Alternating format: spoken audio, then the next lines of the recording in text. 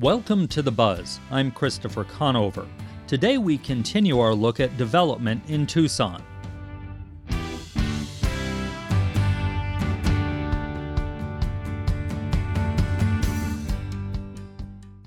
Tucson has seen a lot of new development downtown, and there's more on the way even in spite of the pandemic. But what many describe as revitalization, others see as gentrification and displacement of longtime residents and businesses. This week, we're taking a look at how the city has incentivized downtown development and how it might change some of those policies moving forward. The city uses a state program known as GPLET, which allows developers to rent city-owned property for virtually nothing so long as they agree to increase the property's value by at least 100%. As an example, Johnny Gibson's Market, the first grocery store in downtown Tucson, is a GPLET project. Rent on the property is set at $10 a year. The deal allows the developer to not pay property taxes for 8 years, the life of the lease. The GPLET has been controversial since it was introduced into law by the Arizona legislature in 1996.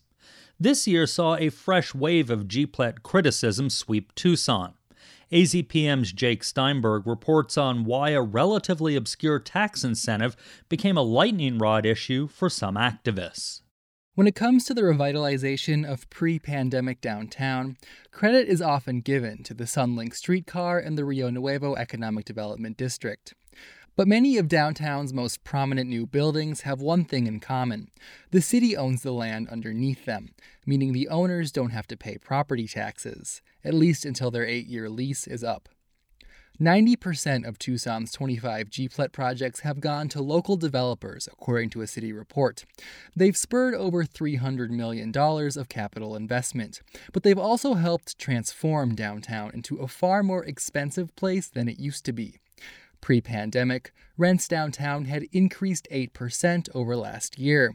That's made people like Roxana Valenzuela, who lives along Park Avenue south of Aviation Parkway, nervous.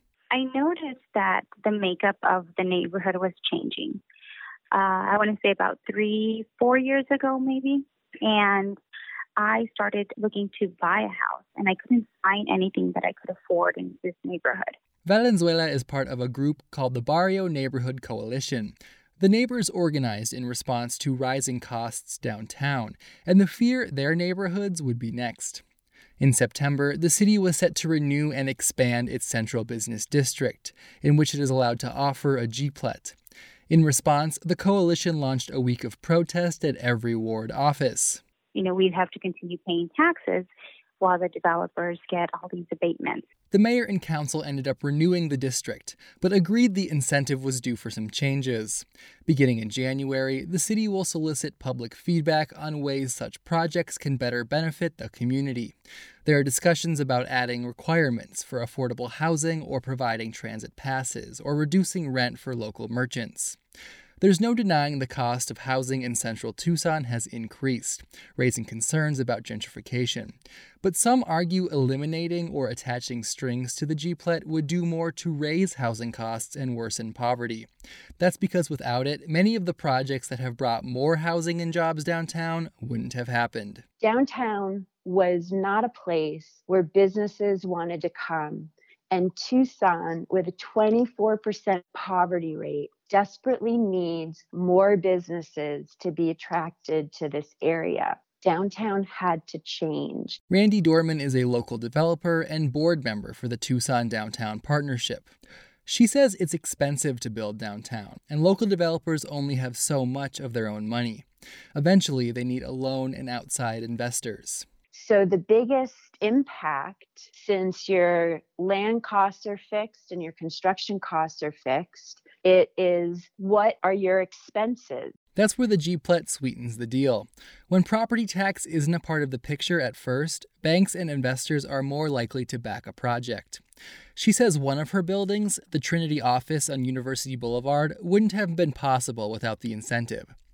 She says GPLET helps promote sustainable infill development and brings more people into the neighborhood who in turn spend money in the neighborhood. It also brings in more revenue to the city in the long term. This was an empty parking lot, an underutilized parking lot owned by a church. They were not paying property taxes. And so, we get the property tax abatement for 8 years, but we just took all the risk on a 25,000 square foot building. And then in 8 years, we're going to be paying the taxes on a building that is so much more valuable than what was empty land not paying any taxes. Kevin Kaplan is a real estate analyst with long market insights. He says it's not just downtown neighborhoods that have gotten expensive. Tucson's housing market is hotter than it's ever been after prices recovered from the 2008 housing bust. He says the inventory of affordable homes is shrinking. Under 500,000, there's less than 1 month. It's about 3 weeks of inventory. A normal balanced housing market is about 6 months. The reason, he says, is simple. There isn't enough housing being built to meet demand. Given those market conditions, some argue new development no longer needs the tax incentive. Sean McCarthy is a senior research analyst for the Arizona Tax Research Association, a taxpayer watchdog that advocates for efficient government fiscal policy. These projects would likely to go anyway. The difference is that you can get slightly better lending terms if you get one of these deals. And so what you're doing is subsidizing the operation. McCarthy says when most major projects get a G-Plet, all developers start to assume they'll get one. It's not so much that we think that they're all a bad use of taxpayer funds, but that we've seen considerable excess uses of G-Plets throughout their history. And we don't think that taxpayers ought to be in the business of picking winners and losers. State statute requires the city designate areas where it offers G-Plet as blighted. He says Tucson should reevaluate whether its downtown really warrants that status anymore. For The Buzz, I'm Jake Steinberg. Barbara Coffey is the Economic Initiatives Director for the City of Tucson. We asked her if she thinks the G-Plet program has been successful for the city. So I do economic development for a living. I think it's important that communities set themselves apart by making sure that they have a business-friendly environment, a pro-development environment, so that we can attract investment and job creation to the community. In order to do that, many of the incentive programs become important. It lays out what I like to call the welcome mat for those opportunities. And I think, so has it been successful? Absolutely, it's one aspect of what helps attract development and helps us tell a good story in terms of we want your business here, we want your investment here, we want to move the city forward and agree, partner to do that, to bring quality projects to the city that are beneficial for all. That's the idea. And whether one incentive makes or breaks a project, I would disagree with that, right? There's many layers, many factors involved in the decision-making process for a project to move forward. This is just but one of those. Is there a specific project that people would know that you could point to and say that was a G-Plet project? So in Tucson, there have been a number of projects that have been taken advantage of the G-Plet program since 2012, and many of them fall into the category of hospitality or multifamily, residential projects for downtown. It was important, I think, for sure, and I know other communities followed suit with this, to begin to enliven their downtowns with residential projects. I think we've seen that. The most recent one that opened was the Rendezvous in downtown with some of the luxury apartments. But certainly we saw early on projects like the Cadence or Herberger that were important in driving, again, what I call feet on the street. So getting that 24/7 environment going in your downtown helped bring back a lot of the business that you see there today. A lot of the smaller retail and food and beverage establishments rely on that. In all cases, our projects were those that did not displace any single family housing. They were either built on vacant or underutilized parking lots in the downtown area. In a couple cases, landfill sites. So they were in true form working to revitalize an area of the city as it was intended. I understand you're leading meetings to gather some community feedback on the GPLET program. What are you hearing from folks? Well, it's been a topic of a lot of conversation. I think the community is very interested in seeing that we are responsible stewards for any kind of incentive programs that we're utilizing. And so there has been requests to have more conversation. Our mayor and council decided that we should spend a little more time with that community engagement process in order to seek feedback, in order to have the discussions in a manner that is meaningful and that really brings some opportunity to create shared vision going forward.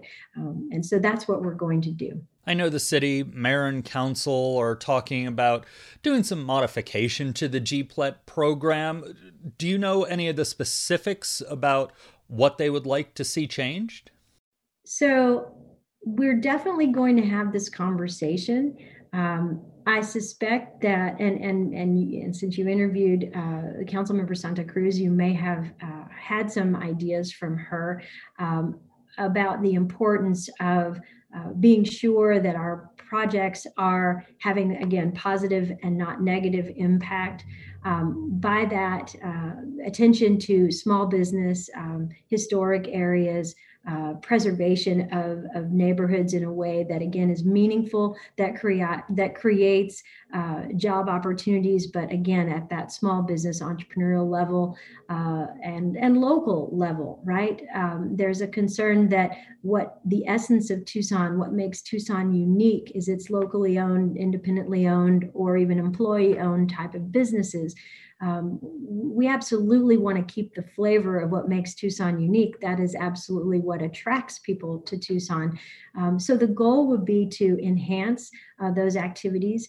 The other thing you may have heard people ask about is the presence of affordable housing or housing affordability.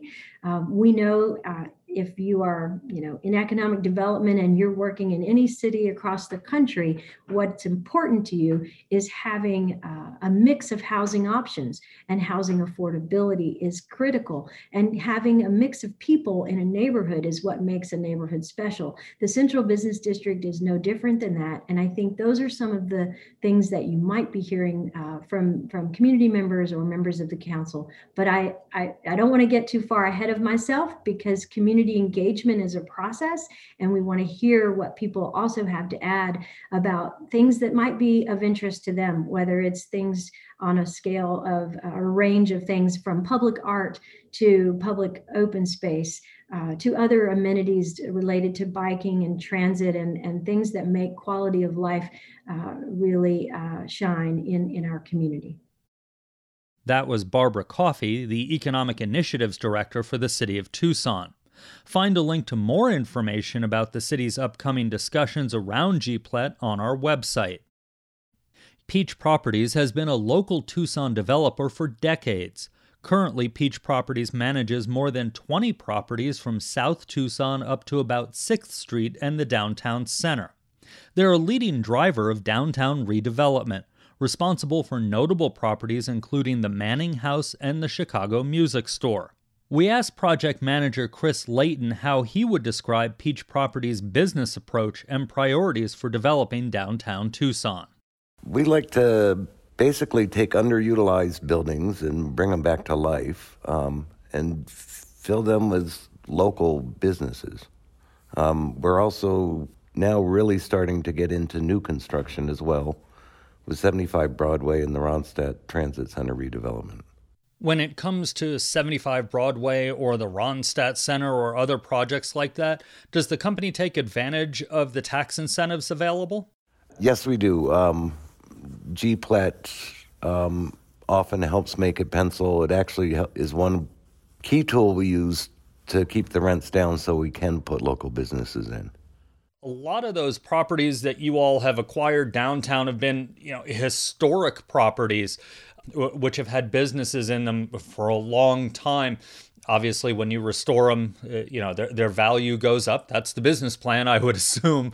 Is GPLET the only way you're able to keep some of those local businesses in those historic businesses, or are there other things you do to as you've improved the quality of a building to help those companies that may have been there for a long time stay in their homes? Generally, they're new businesses that we've moved into the buildings.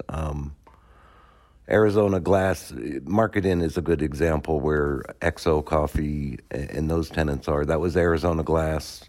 They'd outgrown the building. They moved. We bought it and just redid the building and moved local startups into that building. Chicago Store's another one. Chicago Music has moved to 6th Avenue. We've gutted the building, completely redone it, and we have a new startup moving into the upstairs actually any day now. So, and looking for a tenant for downstairs at this point. As development has come up in downtown and around downtown, there's been a lot of discussion around the idea of community benefit agreements with developers and neighborhoods in the area. If neighborhoods or neighbors, came to you with any of those developments, is that something that you engage in? So far, no, we haven't had to do those. There's some larger developments that were more adjacent to neighborhoods that we know have done that. We do have some in the pipeline that we may have to engage in that process. I know it's all being studied and what the economic impacts have been to date. I think there's some concern expressed by the community with developers that have taken advantage of it and not actually returned the economic benefit to the community. And a lot of that really is up in Maricopa County. I think that's happened more so than in Tucson. I think once they finish doing the study, you're going to find that in Tucson, the benefit really has been returned to the community. However, we're not at all opposed to working on community benefit agreements, but it all still needs to pencil for us to do things. And again, if we're going to keep local businesses, which we think is important to Tucson, the local businesses need to be able to afford to pay the rent. When you all go into a development project, you mentioned you're still looking for a tenant downstairs in Chicago. Is that a different project or that you have to find people, or people coming to you and saying, I want to get downtown, let's do a project? It's a little bit of both. We did actually pre-COVID have a tenant lined up for the downstairs of Chicago store. And we're hoping they'll come back, and they may.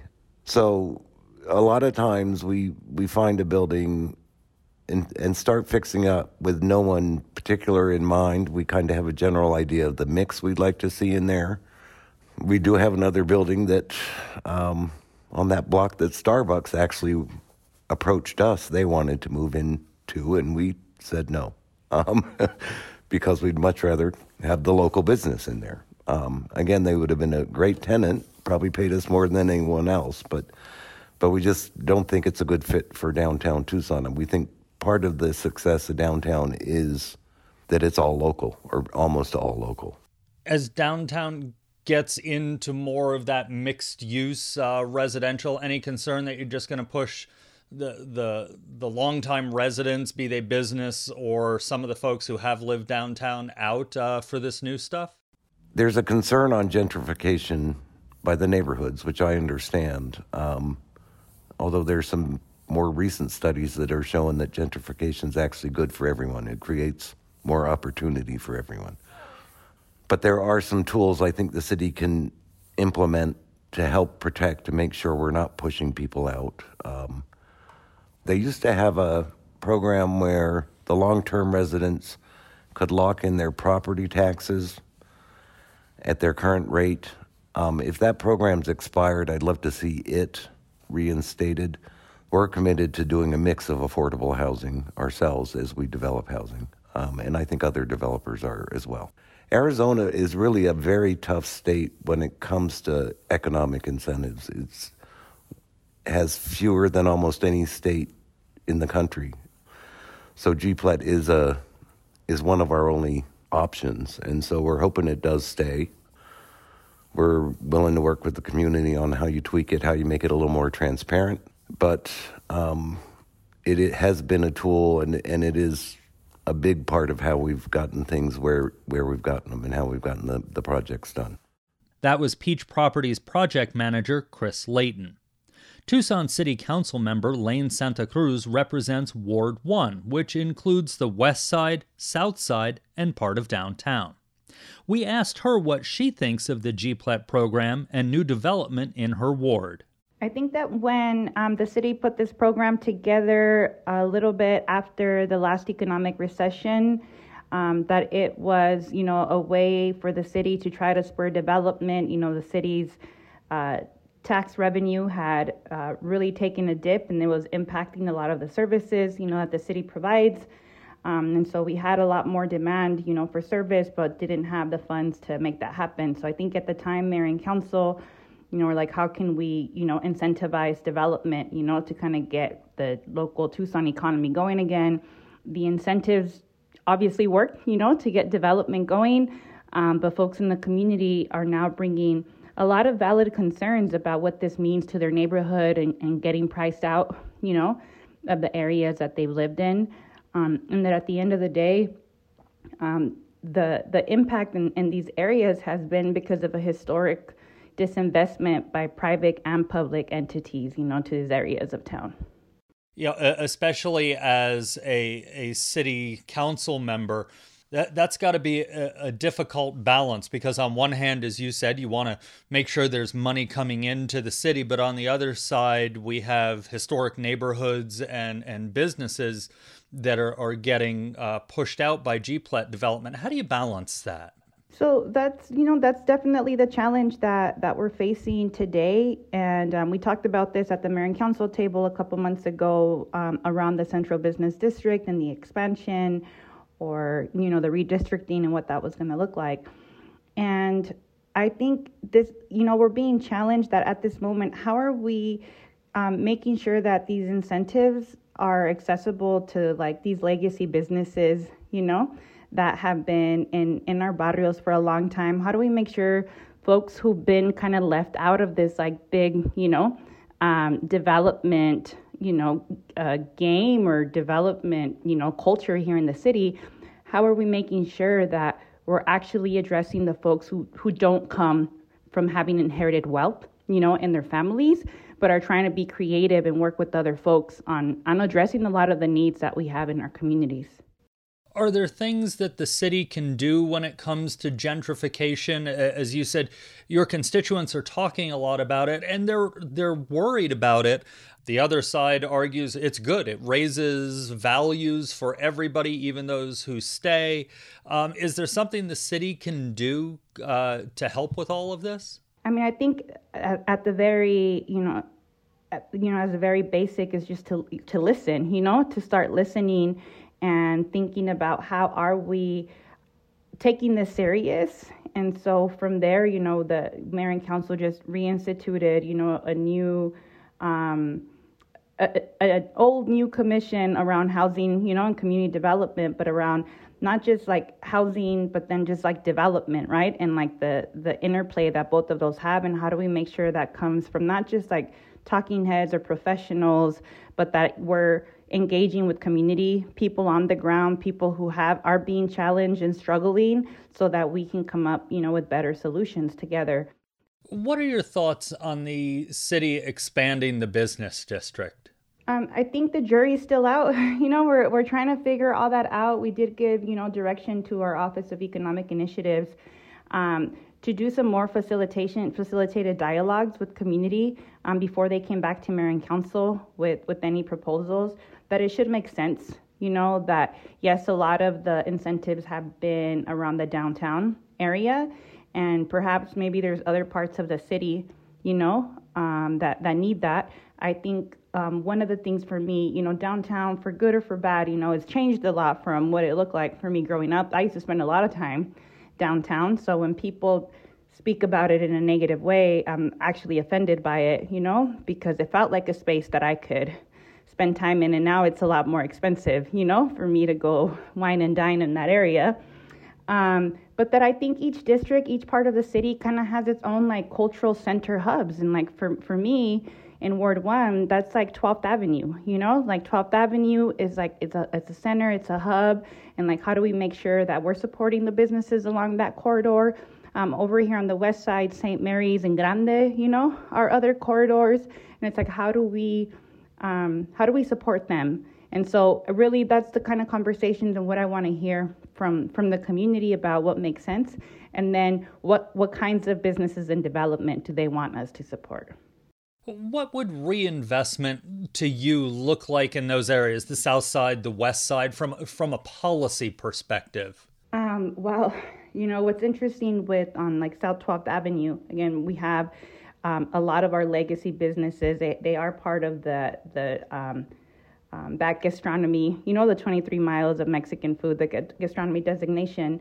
But it's been, just to like 2-3 years ago that they finally got the road repaved, And so there's just hasn't been, a lot of that, like investment, or you've had to fight for it, over the years. And now we're finally getting sidewalks, and some vegetation. It's just, neglect. So I think on one side, it's the investment. On the policy end, it's, I think, we have to figure it out and be careful with it. But a lot of these legacy businesses down there don't own their buildings. They're 80%, rentals. And so how do we make sure that any kind of investment there then doesn't push them out? That was Ward 1 City Council member Lane Santa Cruz, and that's the buzz for this week. We'll continue to cover these issues of development and city planning in the coming months, especially as the Tucson Mayor and Council discuss changes to those plans. Let us know what you think about these issues by leaving us a voicemail at 520-621-5999, or send us a story idea through our website. We're taking a break next week, and we'll be back with a new show on December 4th.